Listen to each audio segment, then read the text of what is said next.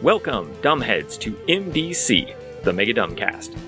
In this final leg of Season 5, I'm reading my way through every single goddamn page in The Revenge of Kang, the final module in the Time Warp Adventure series for TSR's Marvel Superheroes role-playing game.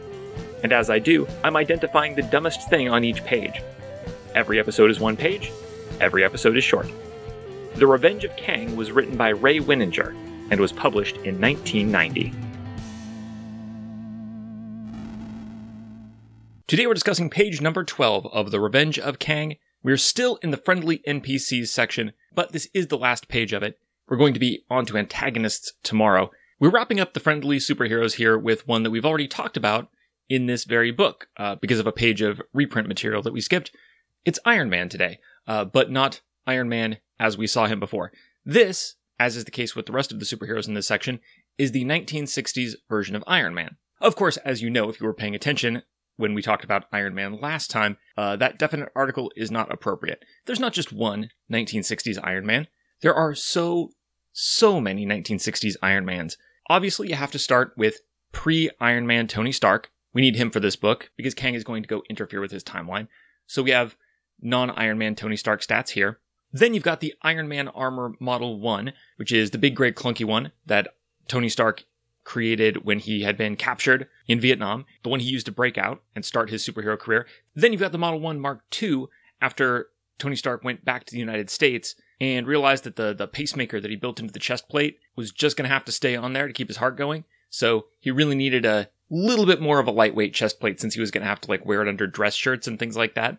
Even in the Marvel Universe, where clothing has astounding armament and mutation concealing properties, going to board meetings with a thick, solid iron, bulletproof shirt over your entire torso, and then a dress shirt on top of that, that's pushing the boundaries. So then we get the Mark II. Then, at a certain point, Iron Man realized that, wow, I look like a scary monster, because I'm all gray. So he decided to do the same armor but gold, and that's the Mark III. And then, of course, you've got the Model 2 after that, and then he updated to the Model 3 midway through the 60s, and then he was continually improving the Model 3 before we even get to the Model 4. So you can't just say the 1960s Iron Man. You have to be more specific if you're going to do a stat block. And the brief that the author had to fill here is very specific, because Iron Man armor is statted in this book to appear in one particular scene that takes place at one particular moment in time, as with so many of these other characters who are written up to appear exactly one time in this adventure. We know exactly which armor Iron Man was wearing at that time. It was the Model 3 armor.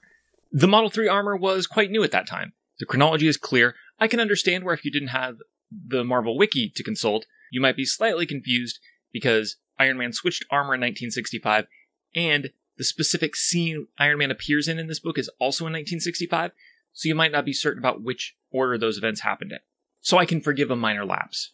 As listeners know, I am nothing if not kind and tolerant of minor errors in role-playing game books. As it happens, though, the stat block presented here is not mistakenly for the Model 2, which Iron Man might reasonably have been wearing. He wasn't, but he might have been. The stats presented here are for the Model 1, which Iron Man stopped wearing 2 real-world years before the scene we're going to see in this adventure. It's very different.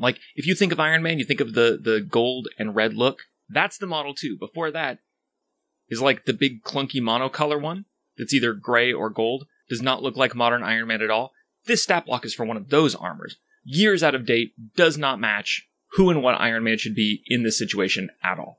So when he does things in the scene where he appears in this story, his capabilities are going to be vastly different than they were in Marvel history when this one scene took place. It's a pretty iconic scene. It's a major character. Not to come down on the author too hard here. It's no Franco-Prussian War, but it's a significant moment in Marvel history. But I can forgive. It's fine. The author, by choice or by accident, gave us the stat block for an armor that chronologically should not appear in this adventure and is drastically different from the one Iron Man was actually wearing during the scene in question. Okay. Given that we've got that stat block, what I cannot forgive, the dumbest thing on this page, is that in a rare opportunity to write up the very early Iron Man armor, we are missing statistics for my favorite feature of the early Iron Man armor, the tiny little wheels. You may go to the visual companion for MDC, patreon.com/megadumbcast, a public post free for everyone. There you will see the opening splash page of Tales of Suspense number 44, a comic book from back in 1963 when Iron Man still was in the gold armor. And on this splash page, which is one of my favorites, I did own this comic book story in some reprint form when I was a kid, so I remember this splash page well.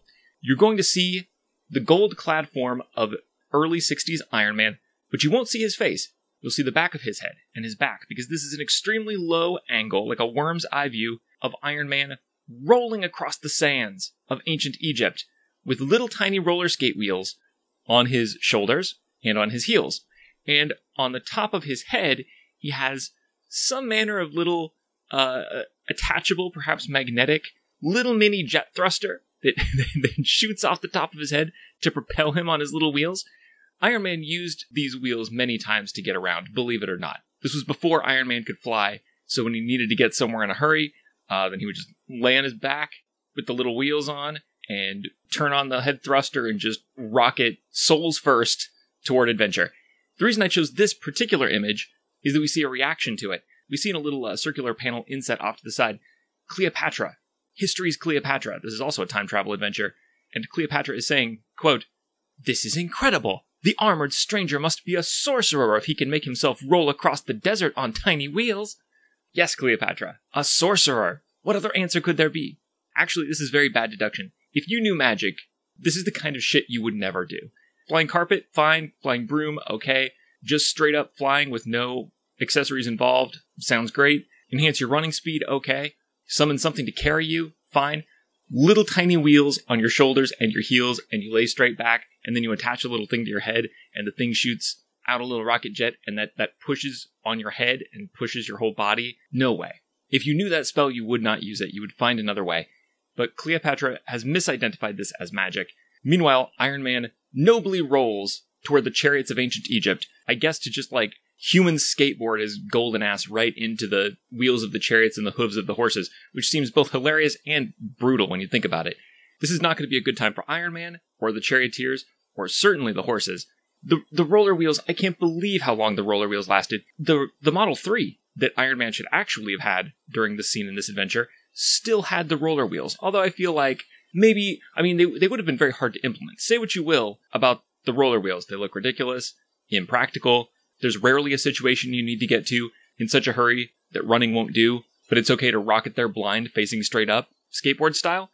But one thing you can't deny is that this shit would have been hard to build. So maybe Stark had just invested so much time and energy into these little wheels that he felt like, even once the armor can fly, who knows? Who knows when I might need to chase a villain through a long half pipe, or I might have to rescue someone from a burning roller rink.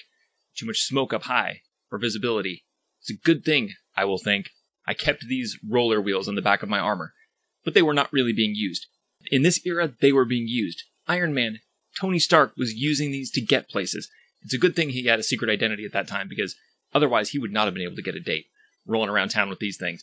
This was an unbelievable, rare opportunity to write stats for how Iron Man gets around on his little tiny wheels. And he blew it. The author blew it. That I cannot forgive. Because you know what? Honestly, this is not the armor that should be in the book. It's not even close. And maybe a lot of these characters shouldn't even be here at all, as I was saying last time. But if you'd given me stats for the wheel armor, I would have found a way to use it. It would have been worth it to me for modern superheroes to get to watch firsthand while Iron Man just sort of glides and cruises around on the ground in battle like a hotel luggage cart, and then go back to the present and just torment Tony Stark about his shameful, delightful past. This page mistakenly stats the old shitty golden skateboard armor and doesn't stat the skateboard wheels. It is a failure on every front. Join me next time when I discuss another instance of an unforgivable omission and an unforgivable inclusion, bizarrely intertwined as one, on MDC, the Mega Dumbcast. This has been MDC. New episodes drop every day except for Sundays, when all the previous week's episodes drop in one big megasode on the top-secret patrons-only RSS feed. If you'd like to get access to that feed and support the show, go to patreon.com/megadumbcast. Contact me however you want. I am Megadumbcast on Twitter, Gmail, Podbean, your favorite podcatcher, etc., etc. This episode's music, used under Creative Commons license, is Take Us to the Nearest Starbase by Astrometrics, whose work you can find at soundcloud.com/astrometricsband.